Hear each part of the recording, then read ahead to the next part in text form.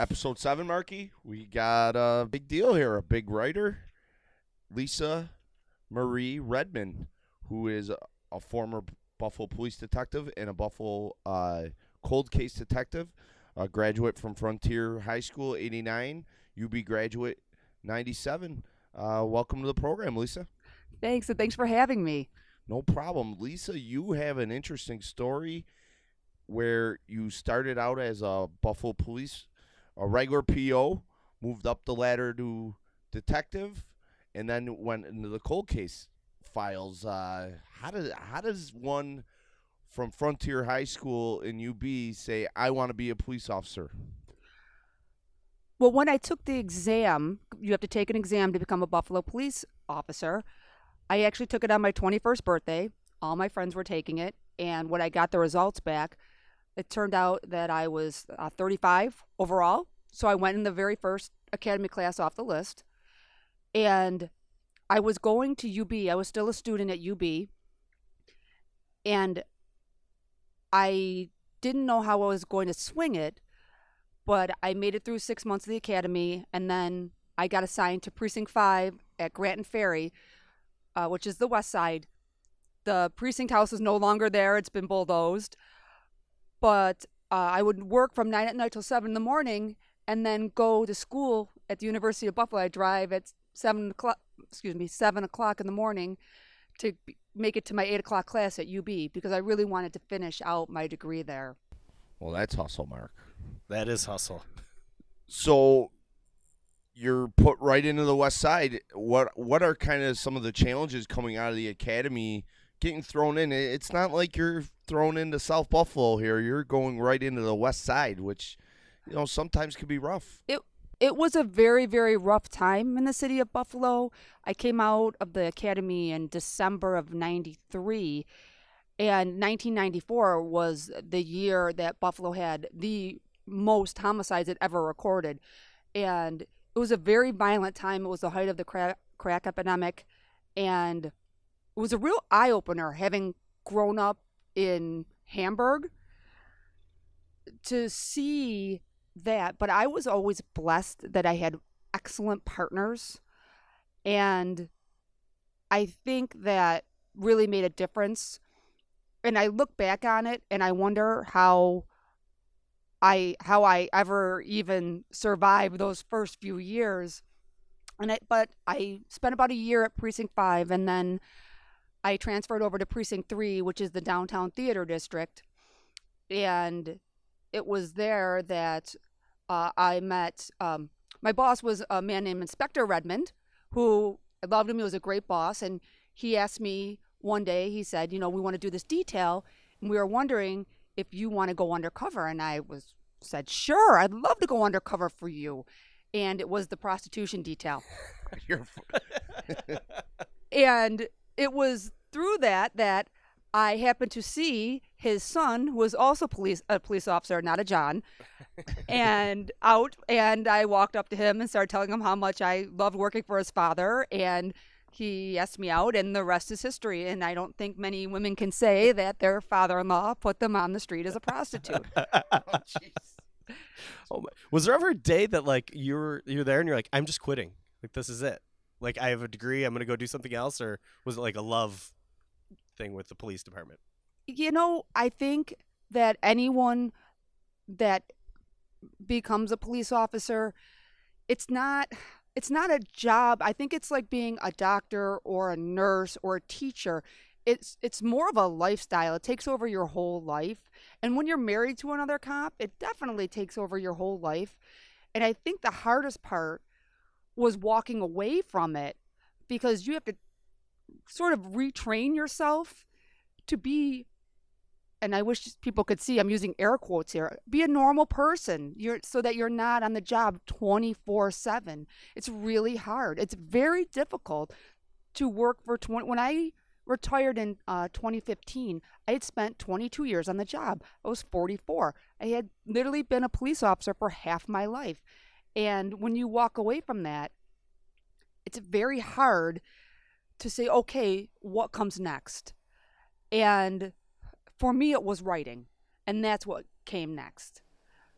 I think that's why a lot of people that are police officers have a hard time retiring, because it's a very scary thing when it becomes so much a part of your identity.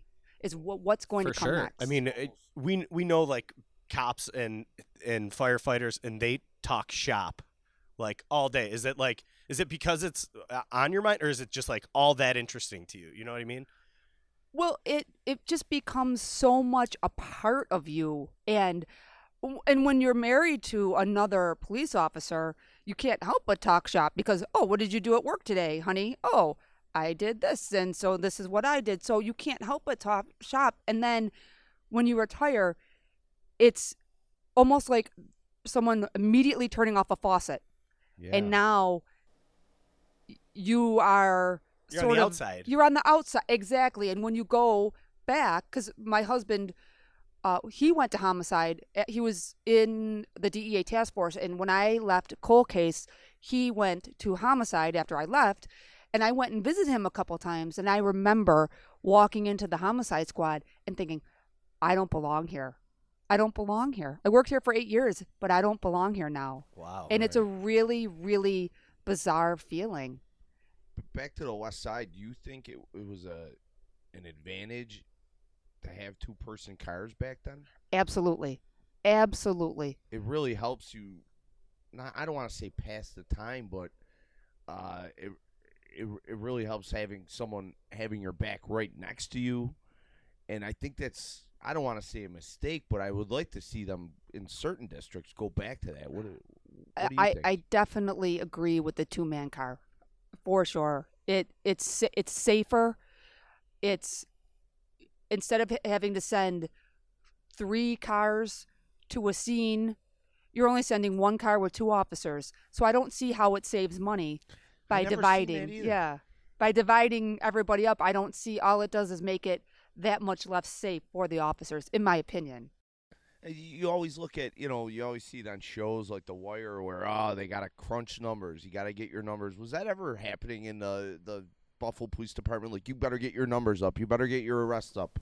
No, they never ever pushed us to get a certain amount of arrests ever, because unfortunately the arrests were there. Sure. It was never a question of, there's not enough crime in the city of Buffalo. So that was never ever an issue. There were issues. Is there enough money? They're going to cut the overtime. They're going to, they're going to cut back on certain details for specific things, like I had mentioned, the prostitution detail. Maybe that year they wouldn't have money to be able to pay to have a special detail like that. So yeah, there is money crunching, but they never ever ever said you have to make this many arrests or give out this many tickets. Never, never ever. Oh, that's good to hear. So you're a regular PO. We've had people ask, do you remember your first arrest? I do remember my first arrest. A man went into a convenience store and stole, I want to say 2 or 3 sweatshirts. And he was walking down the street with the sweatshirts, and I spotted him walking down the street, and he went and tried to hide in a tanning salon. And so we had to go into the tanning salon and throw the cuffs on him. And I remember being so excited, and that was my very first big arrest, was the theft of sweatshirts. It's always that way, isn't it? Yeah, but you had to make up like a textile arrest. You had to make something up way better. Yeah, it was nothing, but to me, it was the biggest, grandest event that had ever happened to me. Was my first, my first arrest. Like there's obvious dangers. Like, such a shady situation. I can't believe how it turned out. All the time. Every time. Not. I mean, maybe, right? And that's the thing, is you never know ever how close you might have come. And there are always situations where afterwards you think about it, you get back to the station house and you're sitting at the reserve room table and you're like, oh, that could have went really bad in so many ways. And you start rethinking and playing it back in your head over and over again. And that's when the fear kicks in. Is usually afterwards, because when it's happening, you're just reacting. it's muscle memory, it's training, and that's kicking in. But afterwards, you sit back and you think, oh man, that could have really, really, really went bad. Wow. Yeah, it's crazy how much you do rely on training, and it just goes right back to it. And it's always like, somebody says something to you at one point in your career, and you probably are just like, you do that, right? Like, just What you watch your senior officers, and you see what they do, and you try to pick the best of the best, and then you also see officers that you don't want to be like at all, and you learn not to do what they do. So in a way, like when we're talking about partners, that was also a good thing about having a partner, is that they could help you distinguish what is a good practice and what's bad practice, because you will never get anywhere by walking in and yelling and swearing and escalating a situation. My one longtime partner, in over 4 years, I only saw him lose his temper. And when I say lose his temper, I mean he raised his voice. That's how calm he was all the time. Twice he raised his voice in 2 years. And that's it. And he taught me that your number one weapon is your brain and your mouth, not your gun, not your mace, not your handcuffs. You have to talk your way through everything. And he's the one who taught me that. What did you see on the West Side with, at the time, the way younger people reacted to police, which is a lot different now? I've always said that I think police should be in the first grade, in the kindergarten, and start training a little bit more respect for the badge, and maybe later on in life it will help us as a community or the police in general. Well, what do you think of that? Well, one of the things that it used to be was that cops lived in the city and they lived in their neighborhoods. I live in South Buffalo now, and there are cops all over the place, and firemen, and you know them and you see them, and a lot of them work in the South District. And if it's someone you've always known since you were in grade school because they were dropping their kids off at the same grammar school, you're going to have more respect for them. When cops started moving out of the city and policing neighborhoods that they knew nothing about, that's a big disconnect. And now cops have to live in the city again, and I think that's a really good thing. And firemen, I think that's a really good thing for the neighborhoods. I really do. So we're just a regular PO. When does it start to say, you know what, I'm going to take a detective test, maybe lieutenant test? When does that start getting into your head? I knew I wanted to be a detective. I would see the detectives come to the scenes with their fedoras, because in the early 90s they still would wear fedoras and trench coats, and I would look at them and think, I want to do what they do. And so, but when I first got on the job, there was no exam for detectives. It was just promotion? It was just a promotion, and no one really knew. It came from the mayor, and no one really knew what the details of it were. All of a sudden, 10 guys and ladies all of a sudden were detectives. And the big joke was, well, if you knew how to be a detective, you were one. And then Argyle Kurlikowski, who was commissioner, decided to make an exam for detectives. And I actually took the very first detective exam. Oh, really? Wow. Yes. And I got made detective off that very first list. The very first one? Yes, Cool. off that first list. And I went and there were openings in several squads, but I wanted to go to the sex offense squad, which is sort of a misnomer because it handles domestic violence, sex offenses, elder abuse, child abuse, and missing persons. So basically all your felony crimes against the persons. And I really wanted to go there because everyone said, if you're going to be a detective, that's where you're going to go to learn. And so I went and I spent 8 years there. And I mean, you really connect with people there because, like, the stories they'd be so sad. It's very difficult to work in that squad, but it's also very rewarding because those victims are truly the least of us and the most vulnerable, whether it's domestic violence, child abuse, elder abuse. And you really have to have a tough skin, because some of the stories are so incredibly sad. But then you have to go and get the perpetrators. And one of the things that you have to do is put your emotions in check, because you have to make sure that when you go to arrest someone for one of these heinous crimes, that you treat them with respect, because there is a presumption of innocence, no matter how heinous the crime, and make sure you do everything by the book, because you don't want the case to get thrown out because of technicality, because you let your emotions take over. And so you really have to keep yourself in check to make sure that justice is served. So in that respect, I really feel that it was a great place to learn how to be a good detective. When you get there, is it like, are you just thrown into it? There's no training process. And no, I didn't. You know what? You miss your friends on patrol, but they are two totally separate jobs. What I liked is that you had a lot of control over your own cases, and you start a case and then you finish the case, as opposed to when you're on patrol, you have 20 minutes to solve a problem, and then it either gets passed on to the detectives or it doesn't, and you don't really have any resolution, or you don't really know what happens to these people.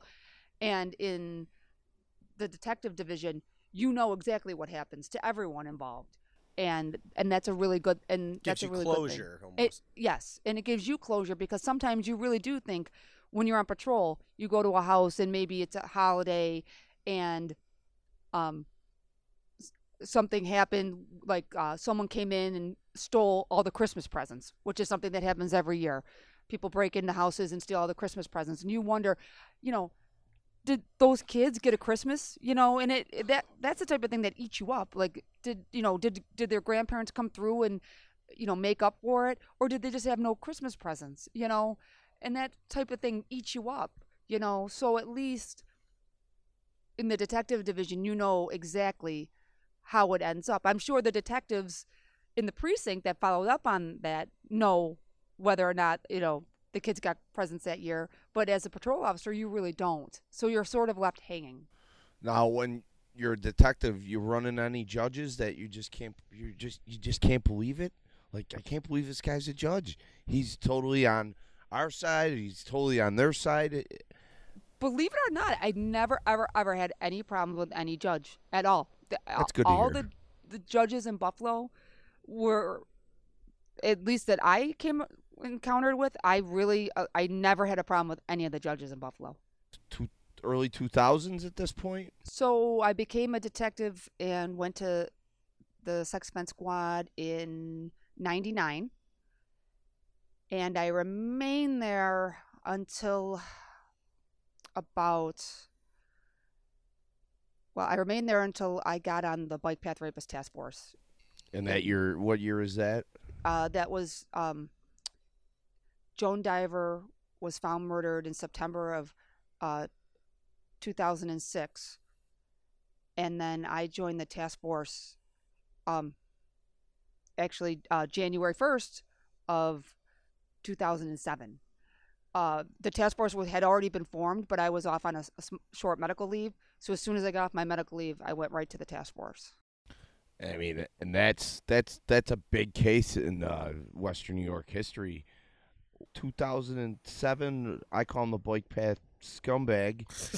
he comes, it floats around that there's something up here.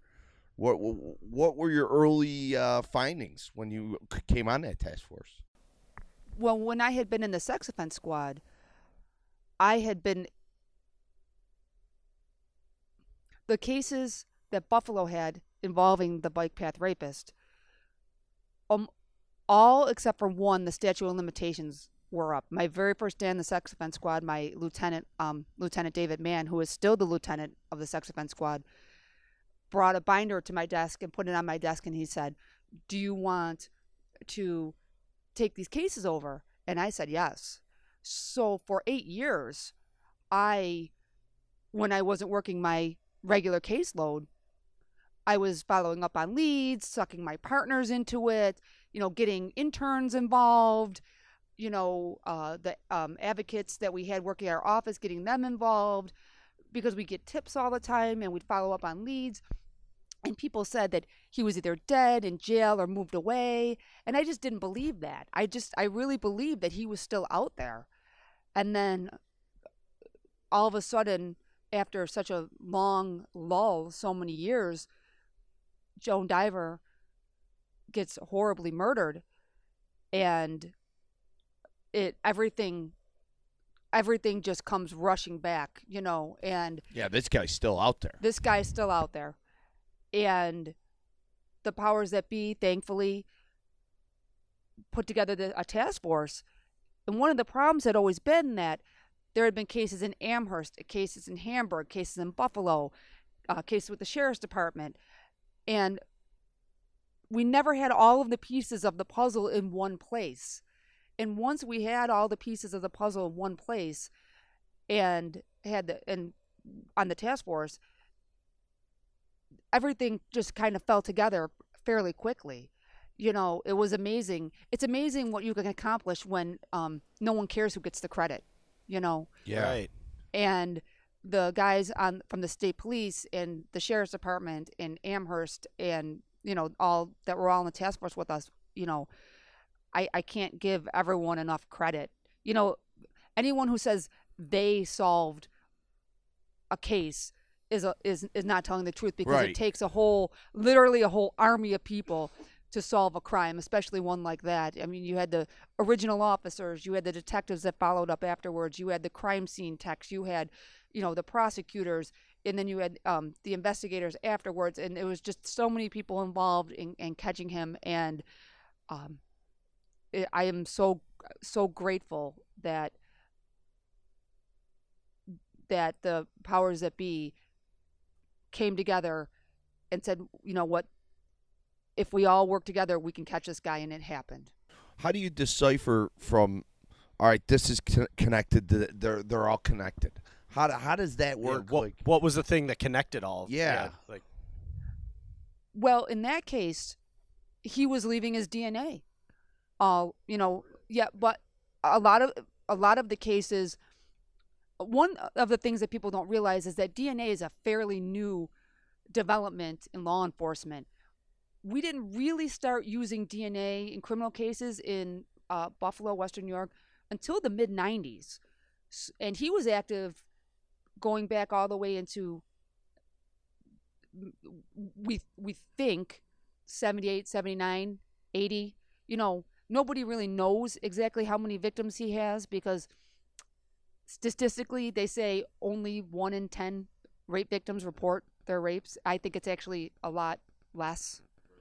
And especially when you're talking in the 70s and 80s, and when you're talking about prostitutes are not going to report rapes. So, but, back in the 80s and 90s, early 90s, he was leaving his DNA because it didn't matter. Yeah. But he adapted as well. He got, he also followed the news and followed developments, and he got a vasectomy, which, when you process a rape kit, or when you used to process a rape kit back in the days when you needed a huge sample, they would look for the biggest cell, which was a sperm cell. And when you get a vasectomy, you stop leaving that. So rape kits would come up blank. Now they test on the Y chromosome. So you need a much tinier sample, and you get a much more definitive match with the technology. The technology has just grown in leaps and bounds. So the technology caught up to his crimes. And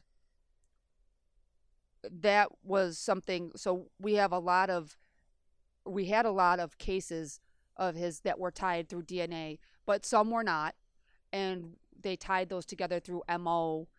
He changed his MO several times though over the course of his crimes. So, but there were certain things that he might have done in a few, and then he would go back to that MO. So there were certain things that we looked for, but the exact number, nobody really knows.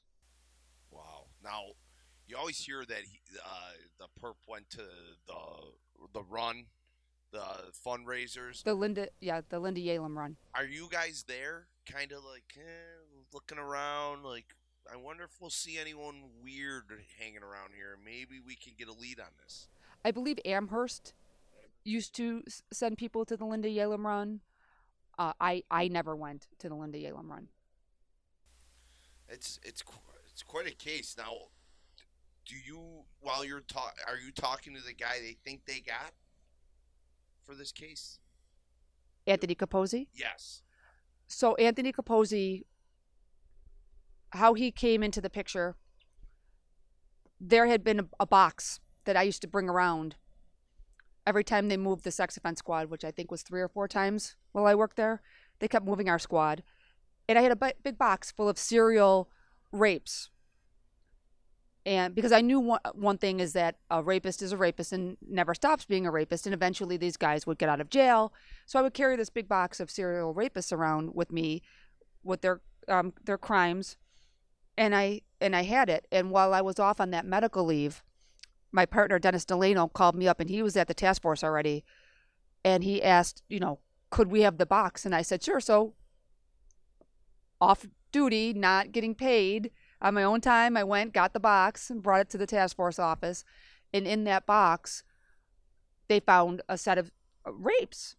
And they had a whiteboard at the task force office, and they put the set of rapes up on the whiteboard.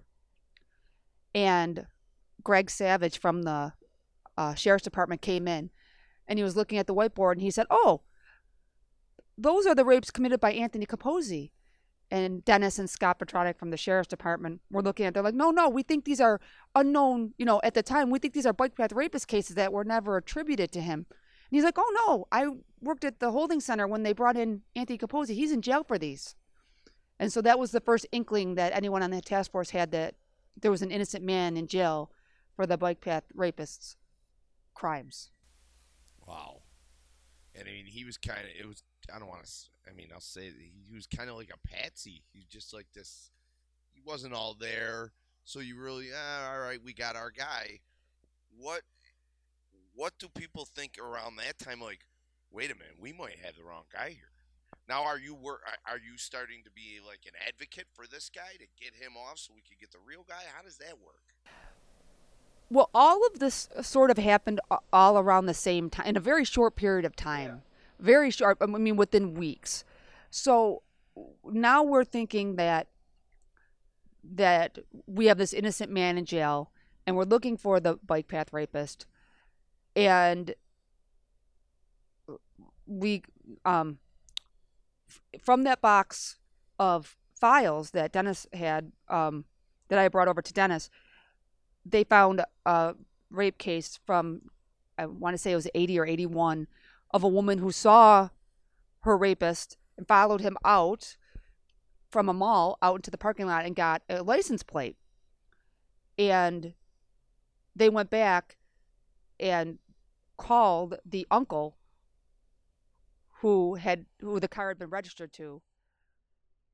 At the time, the original detective had gone, talked to the man who the car was registered to, talked to the victim, showed her a photo array of this man. She said, no, that's not him. He said, I had the car the whole weekend. So Scott Petronic and Alan Rosansky, and I want to say Dennis from the Sheriff's Department, or not, Dennis is from Buffalo, but the Alan and Scott are from the Sheriff's Department, call up the uncle, and he admits to them, no, my nephew had it, and that was Altimio Sanchez, and that was the bike path rapist. And that was the big tip yes. And that's when the infamous utensil taking happened at Soleil Restaurant. Okay. Yeah. And they got the abandoned DNA sample through his utensils at Soleil Restaurant. And then we were all sitting around the phone waiting for the phone to ring, like waiting for a baby to be born. And you could cut the tension with a knife. Is this the guy? Because over the years, especially the other detectives, some from Amherst, you come across so many guys and you think this is it. this is him. This has to be him. This has to be, and you get their DNA results back and it's not.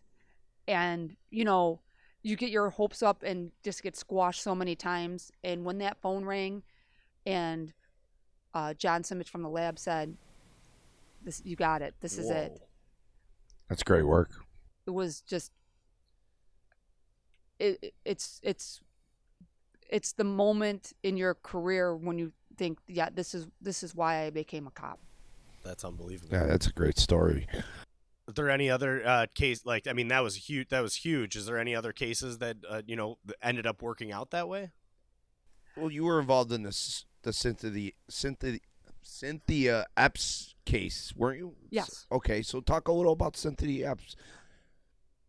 Cynthia Epps was a woman who was found partially dismembered on the east side in the 1990s, and my partner at the time, Charlie Aronica, had found the case, and we were working it, and we were looking at, you know, her boyfriend and different rapists in the area at the time, because we had a DNA profile, a full DNA profile. So sort of the same thing with the bike path rapist, where we had a full profile but no name. We had to put a name to this. And that is such a frustrating thing when you have a DNA profile and you don't and you can't put a name onto it. And I remember talking to one of the men that work at the lab, really great guy, Paul Mazer, and he said, "Lisa, just look in the file. What other men are in the file? We know it's a male DNA." And I'm like, "Well, you know, we've tested all these people," and I'm flipping through the pages, and I'm like, "Well, there's a guy that found her that called that 911." And he's like, "Oh, why don't you take a look at him?" And so I ran his record, and it turned out he had done 12 years in Attica for murdering a woman. And he was, and and as it turned out, we went and talked to him in Marcy. He was in Marcy prison, my partner Charlie and I, and he confessed to murdering and attempting to dismember Cynthia. And another one of those cases where sometimes it's right in front of you, and it was right in front of the detectives the whole time. And you know, you never want to think that someone would call the police and say, "Hey, there's a body in my backyard, you know, in this chest, and I found it," and that someone is that evil and that devious. But there are, you know, and he, you know, he was sitting in jail for another heinous crime when he admitted to that. How often do you run into people that are almost, they want to be caught, and then when you finally catch them, I did it. You got me. Took you long enough. There was one case. My partner, Brian Ross, took a call from a young woman who said that a guy had come up to her in church and admitted to her to killing her brother. Really? And he went and left his card at this person's house. We went home. It was a Friday. We went home for the day, and he had come to police headquarters, and the report technicians had said, "Well, you know, they're gone for the day. You know, it's after 6. They're gone. They're home. You know, you'll have to come back Monday." He showed up Monday morning with nothing on him but his ID. So my partner Brian had him in the interview room, read him his rights. My partner Charlie and I are on the other side of the two-way mirror, because we were this was before we recorded everything. We're going to take notes, you know, so that would be my job, would be to take notes of everything. And Brian asked him, "Do you know?" and said the name of the victim, and he said no. And then he pulled out a picture of the house and said, "Do you know this house?" And he said, "Oh yeah, I killed him." You got me. And my partner Charlie, who had been on 30 years, looked at me and I looked at him, and we were just floored. We're like, okay, that doesn't really happen. But as it turned out, he had come from Puerto Rico, and he had been a very, very bad man, and killed this young man. And in the meantime, between us talking to him and that happening, he had found God. He got married. He had kids, and wanted to atone. He pled guilty to the crime. He confessed and went to jail. And like I said, he showed up with nothing but his ID on him. He was ready to go to jail. He was ready to admit to what he did. Like in your book, you have Lauren Riley sitting around, and she's just takes a phone call one day, and that's exactly how that sparks it in your brain. Yeah, a lot of the cases that we did end up solving were because victims' family members would call us, and that was such a heartbreaking thing, is that, for every one case that we solved, there are so many more that we didn't solve. And it doesn't mean their families love them any less or are any less tortured. And I still stay awake at night thinking about some of these cases. And, the family members just want to know that someone still remembers and that someone's trying. That's all they want, is for someone to try to solve their loved one's murder, and, but unfortunately some of the cases, it just didn't happen. And I wish I knew why some cases blew open so easily and other ones just didn't. But at the same time, you want to always make sure that you're putting the right person in jail and not just a person in jail. Oh yeah, like the girl. What happened with the woman on Southside? She was Lynn Dijak. That was my case. Yeah. Oh, okay. So Lynn Dijak was in jail for the murder of her 13-year-old daughter, and as we were investigating a separate case, the murder of Joan Giambra, we started noticing some similarities, and things just weren't adding up. And the more we looked at it, the more we realized that Lynn Dijak didn't kill her daughter. And she's actually the first woman in the United States to be released due to DNA evidence for a murder. Wow. Right down the street, huh? Yeah. And unfortunately, she has since passed away. Oh, I didn't know that either. She passed away. But at least she got to be with her children, Absolved of her crime. Yes. Yes. Yeah. Well, so you're hustling on the streets, you're fixing people's lives, but you're still writing at this time. You've always been a writer. So how does that get going for you're going to be a writer now? Talk a little history about being a writer and then where it takes off. So while I'm being a police officer, I'm still writing. I'm writing short stories. I'm writing bad drafts of novels. And one of the things about being a writer is you have to take time to write. And especially when you have a case like the bike path rapist case or the Joan Giambra case, those things really weigh on you emotionally, physically, mentally. You have to have an outlet. And, I'm not the stereotypical, I'm not going to fall into a bottle, start chain smoking. Mm-hmm. I threw myself into writing because it's very therapeutic for me, because I get to pick the endings.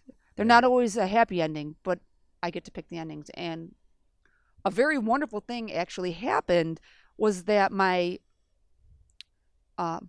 husband's best friend opened a bookstore called the Dog Ears Bookstore in South Buffalo.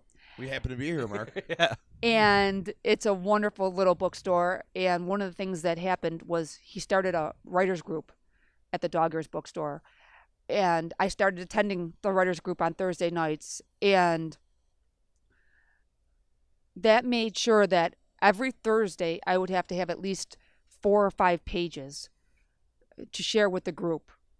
and that motivated me to really concentrate on writing.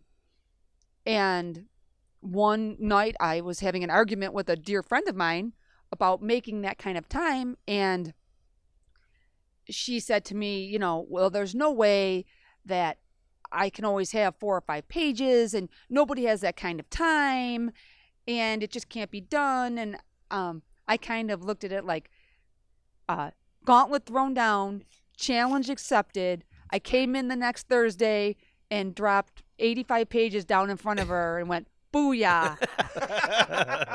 And Yes. the main character in my book, A Cold Day in Hell, is named Lauren Riley, and that she's one of my best friends. Her daughter's name is Riley, and it's absolutely named after her daughter, sort of an in-your-face type of thing to her. So I guess our mutually abusive relationship is responsible for the birth of my book in a way. Wow. So that's your first novel. You wrote Yes. many short stories before that were published, correct? Yeah, my very first short story was in a collection called Buffalo Noir, and I got lucky enough that, and the publishing world is like anything else. A lot has to do with word of mouth and, you know, who you know and connections. And a friend of mine in New York City talked to another writer who went to the University of Buffalo and was involved in Buffalo Noir. And my writer friend said, hey, I know this cop in Buffalo, and she writes, and maybe she'd be interested in doing a short story. So I got contacted by the editor, Ed Park, and he said, "Do you want to write a short story for? We'll see if it makes it in." And so I wrote my very first short story that was published, called "Falling on Ice," and it made it into the book with Lawrence Block, who was a literary legend in the mystery world; Joyce Carol Oates, who is one of America's greatest living writers, who is from Lockport; S.J. Rosen, who is a mystery heavyweight; and the wonderful Gary Earl Ross, who still lives here in Buffalo and is amazing, is an Edgar Award winner. And I was blessed enough to be included in that. And I still write short stories. I just had one that came out in a magazine, Down and Out. The magazine just came out this month. And another short story of mine was just published in an anthology called Bloodwork, with some pretty heavy hitters as well, and I was very lucky to be included in that. So I kind of write short stories now to clear my brain when I'm writing. I just finished the 3rd book in the series. It was due September 1st. So Wow. the first book took me 8 years to write.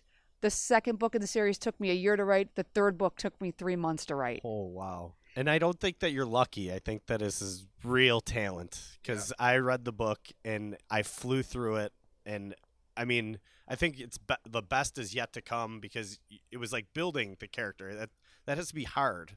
It's like a trilogy. Yeah, like building a character, there's so much depth, and and this character is like a hard, she's like tough. She's tough, Yeah, she's a lot tougher than me.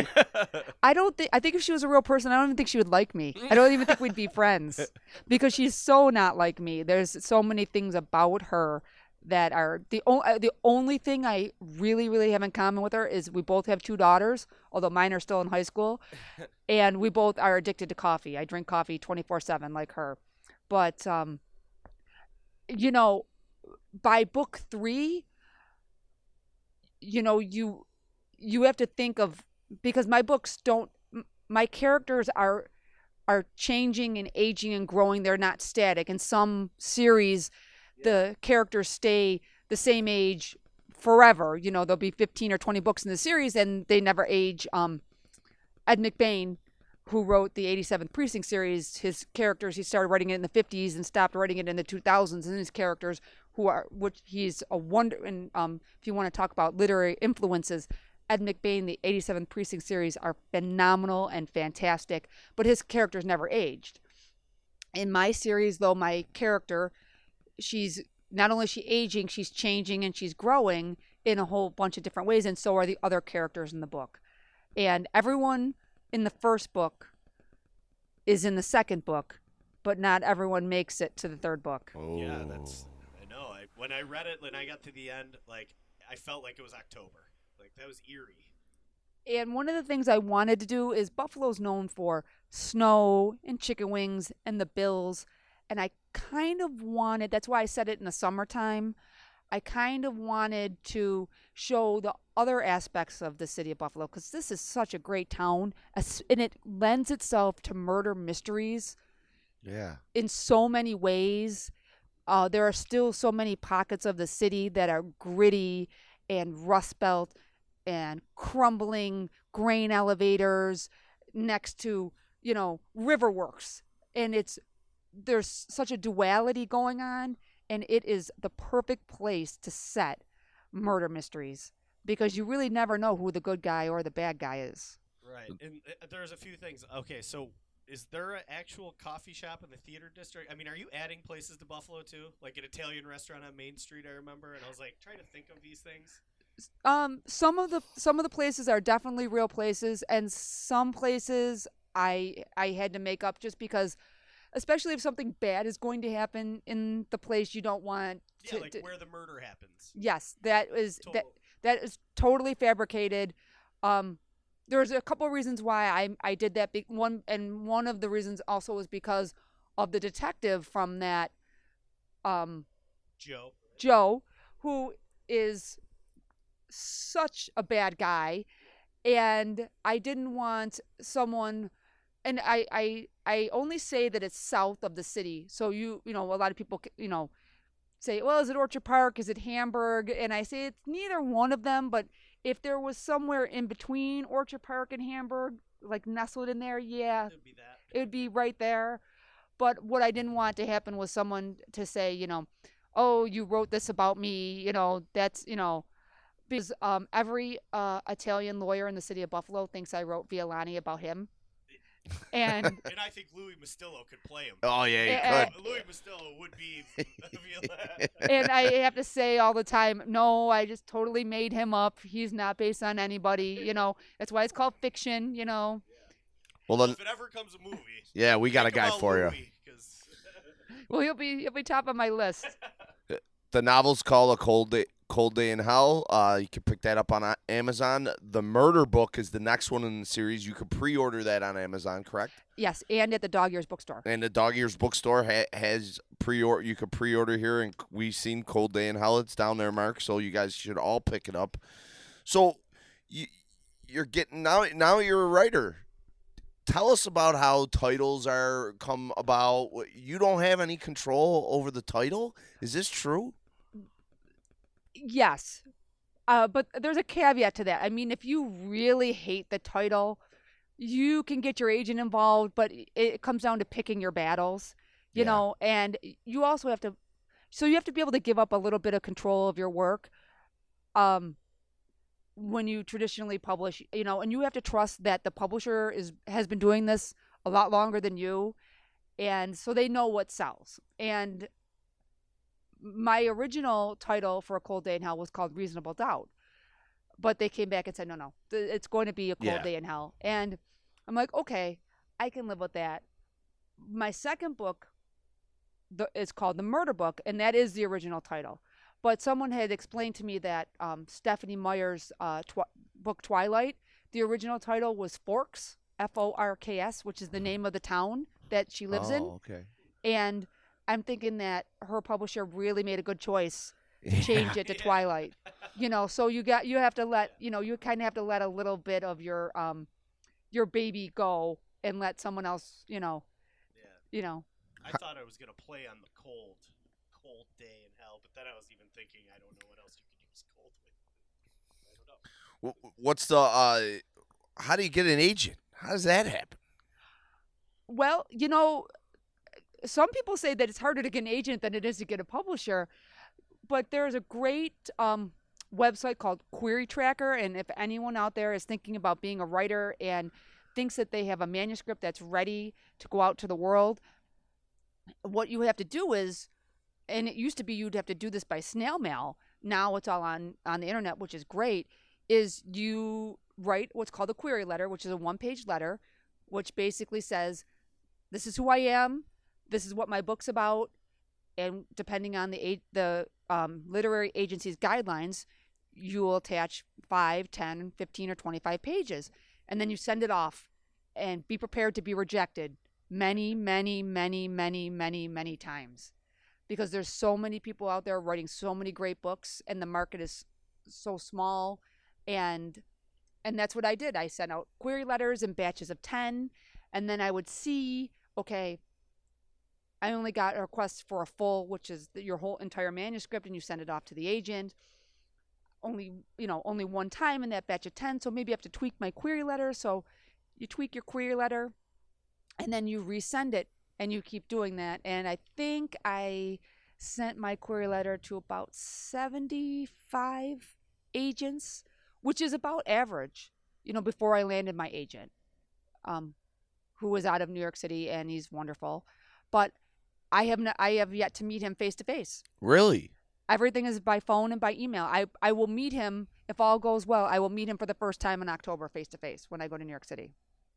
Also, like, holding your book, like, it's a nice book. Did you hold other books and were like, I want it to be like this book? Or did somebody pick that for you? No, the publishing house does all that for you.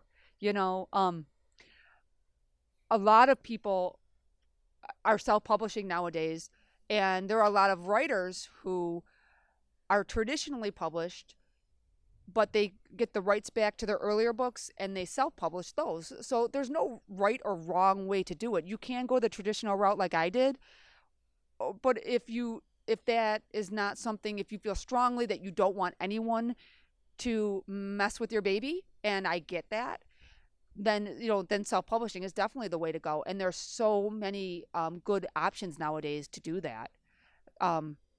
And there are people making good money from self-publishing. That's not the route I chose, but I can't say that I might never go that route. Very down to earth. So some people just gotta get over themselves. Don't you think? I mean, you're very down to earth, and I bet you it's real easy for the publishing company and your agent. Good luck meeting him. What's his name? Bob. Of course it is. And I love that. Yeah. Bob's my agent. Oh, that's great. So it's funny, so your advice to people would be to, go to a writing group, right? Absolutely. Write every day, even if it's just a paragraph. Go to a writer's group. I'm also involved in a small chapter, our local chapter of Sisters in Crime, which is a phenomenal group. We actually represent, we're called Murder on Ice. We represent Syracuse, Rochester, and Buffalo. We usually meet in Rochester because it's in the middle, but we have actually met here at the Dog Ears Bookstore. And it's a phenomenal, phenomenal organization. And we do have men. We call them Misters. And they really help. They're not a critique group, but they really help with the business end of publishing. And but it's not just writers. We have bloggers that are in Sisters in Crime with us. We have unpublished authors, which is what I was when I joined, and they call them guppies, the great unpublished. So I was a guppy before I was a full sister. And, they do workshops to help you, build characters or add tension, or to learn how to write query letters, to, learn how to pitch your book. It's called an elevator pitch. You should be able to pitch your book by the time you get into an elevator to the time you get out at the top. And you should be able to tell exactly what your book is about, and they help you with the elevator pitch. So it's a great organization. Yeah, you ever heard of the podcast Wine and Crime? You probably enjoy it. I'll have to write that down. Yeah. So we have the greatest followers on Twitter and Instagram. Sometimes shy, but then not so shy. Yeah. Then there's people like our friend Michael. Yeah. Michael's very interesting. So, he'll be on soon. The chef is gonna was cooking up some questions for you over here, Kevin Trevine. So he's gonna. Hi, Lisa. Just wanted to say thanks for sitting down with the boys from L2T. We just got a couple questions that our followers and supporters on Instagram, Twitter, and Facebook wanted to know about. And I guess we'll start with the biggest softball I have. Who's your biggest literary influence? I love Stephen King. And even if you don't like horror, he is the master storyteller.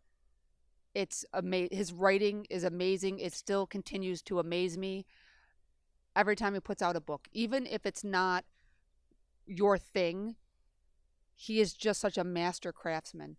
And I also, growing up, and because I love his simplicity, I loved Ernest Hemingway. I absolutely love Ernest Hemingway. I love his short, sharp sentences.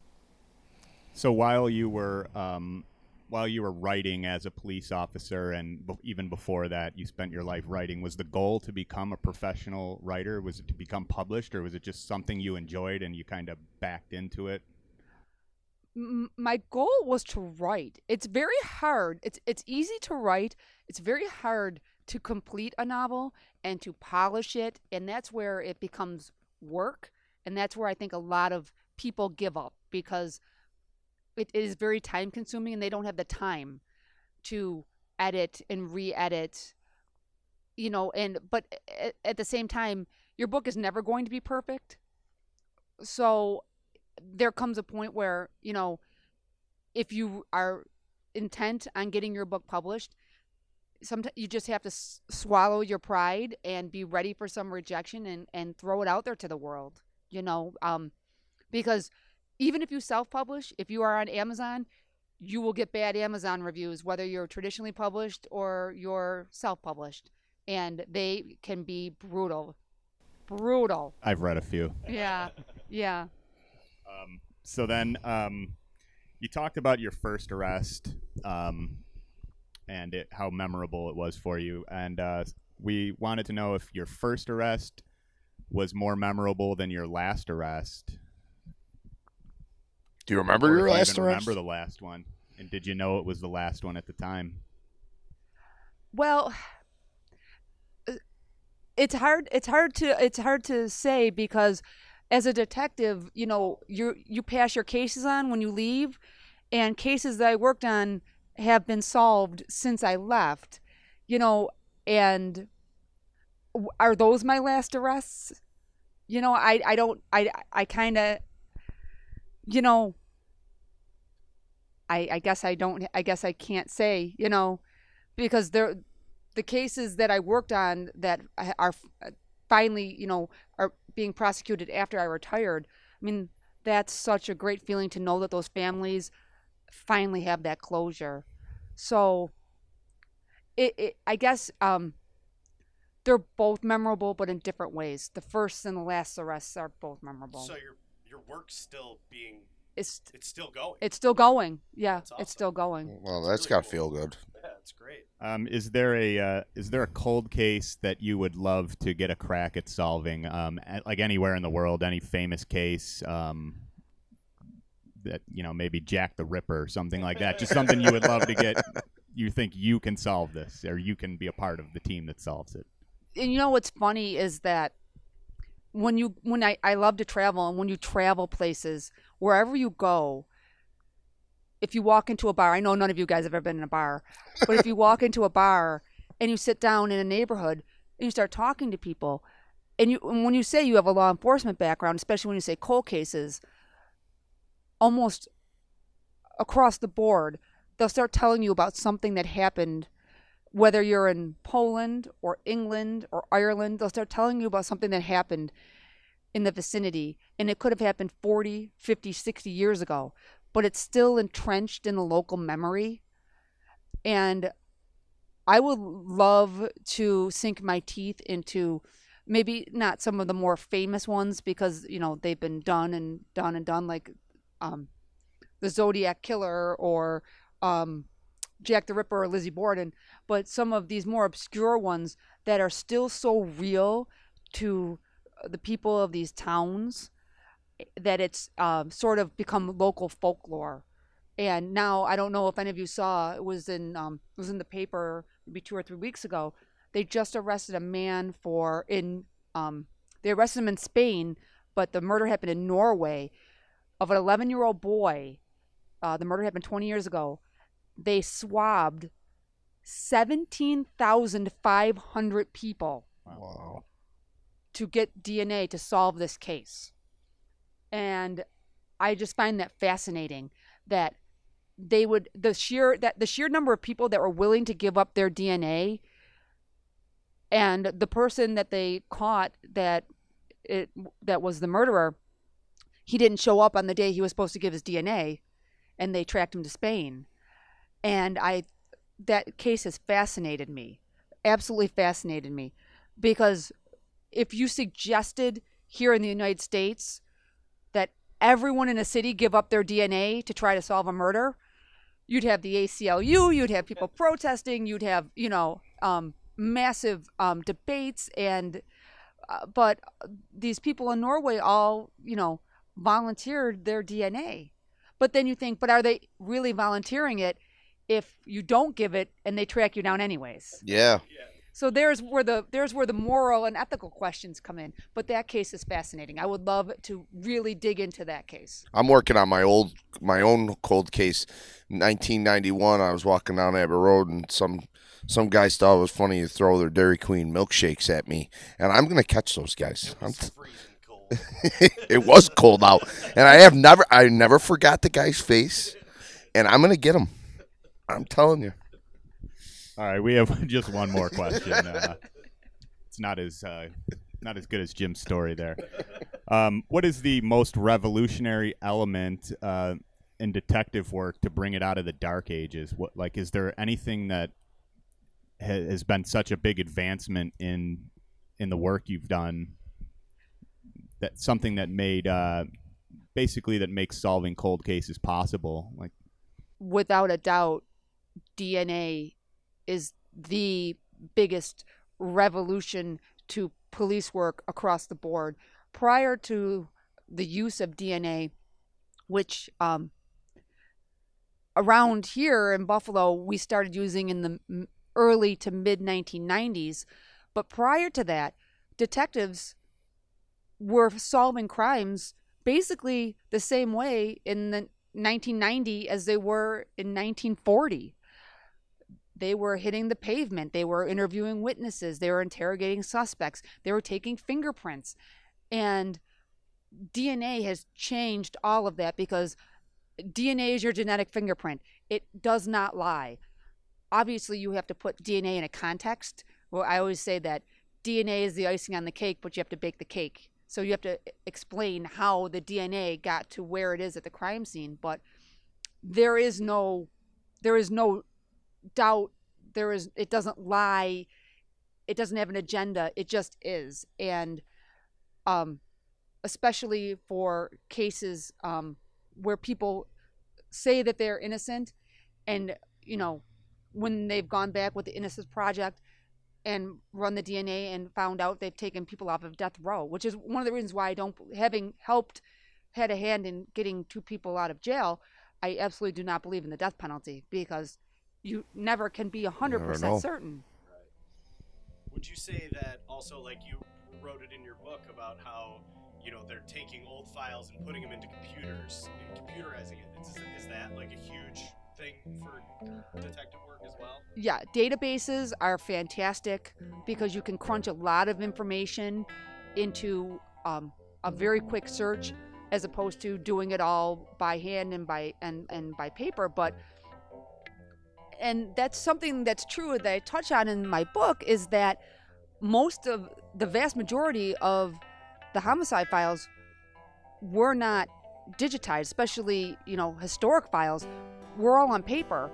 And I actually had a big brown binder with all the homicides by year and where they happened, and someone come in and say, hey, do you know about a murder that happened on Abbott Road in 1982? And I'd say, hold on, let me check my computer. And I'd pull out this big binder and flip to 1982. And I would run my finger down until I found Abbott Road, and that's how I would look it up. And then I would take the case number and go into the file room and look up the file. But that was the same way they were doing it since, detective work began, And, sometimes, modern isn't always better, Sometimes old-fashioned police work works as well. Right, like a crash of a system is just as good as a fire in a If whatever. and that's the thing is if the lights go out, police work doesn't stop. Right. You have to, if all the computers crash, you have to still be able to do your job, and you have to know how to do that without a computer, a smartphone. For sure. The book is called A Cold Day in Hell. You can get it at Dog Ears Bookstore or Amazon, and you could pre-order the Murder Book, which is the second book in the trilogy. That'll be out February 2019. February 8th, 2019. Okay, we'll look for that. Well, Lisa Redman, you are licensed to talk. Thanks for stopping by today. Thanks for having me. Oh, it was a pleasure. Well, she's going to Cupertino, and I don't know where that is. Well, I'm sure it's nice and warm there. I'm sure there is no other place. And I'll find a way to ask her, can you pack me with your things? And we'll go to Cupertino like there is no other place. Yeah, we'll go to Cupertino. This has been Licensed to Talk. Follow us on Twitter at JCisL2T and Instagram Licensed to Talk.